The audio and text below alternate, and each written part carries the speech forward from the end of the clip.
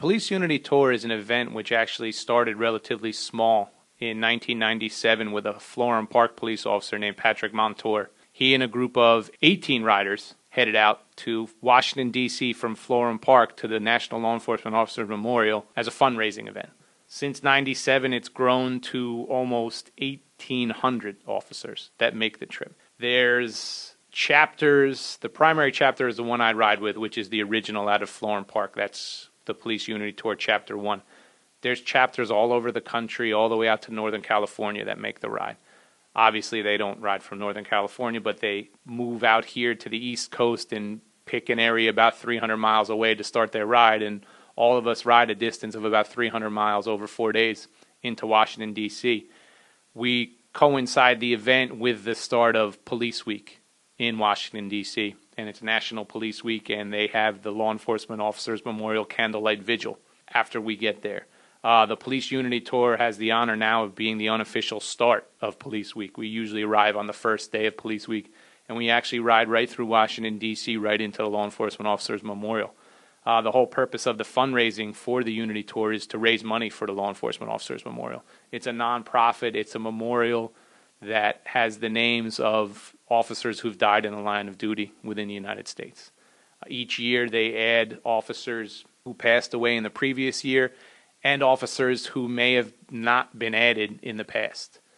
Last year, I want to say about 300 names were added, of which a good amount were those from the past that research showed they hadn't been recognized as they should, so they were brought up and brought into the memorial. That's really what the Police Unity Tour is. Who else is going to be participating? Derek Farbanak is riding alongside me, and Joseph Stolpen's coming with us, and he's part of the support team who helps us get down to Washington, D.C. There's a ton of logistics involved. It's really just a very well-organized event, especially as it's grown from the original 18 officers, where now we have probably a couple hundred support people who come along, and they do everything from escorting us along the roads as we go down to helping us set up at the hotels, bicycle maintenance, and everything else along the way.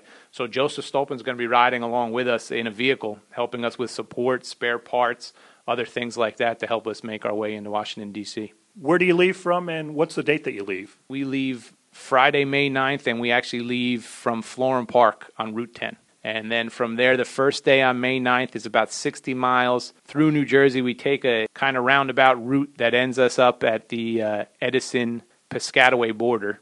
And then from there, we go from Edison to Wilmington, Delaware. From Wilmington, Delaware, we go down to Maryland.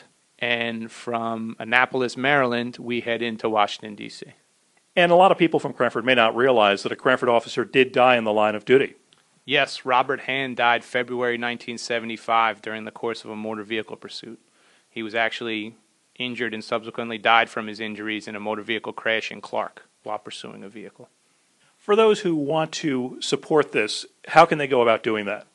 They can go about doing that in a variety of ways. If they want to support one of the individual officers, myself, Derek Farbanak, or Joseph Stolpen, we all have web pages on First Giving, which is the website that the Police Unity Tour uses to collect donations online. You can also donate to the Unity Tour itself, which, again, online you can look up Police Unity Tour Chapter 1, and you can donate right to the chapter offices in Florham Park. Everything goes to the same cause and to the same purpose, which is to bring as much of a donation as we can to the Law Enforcement Officers Memorial, as all the individual riders and support team members can raise. We're mandated to raise a minimum of $1,700 to ride or even support.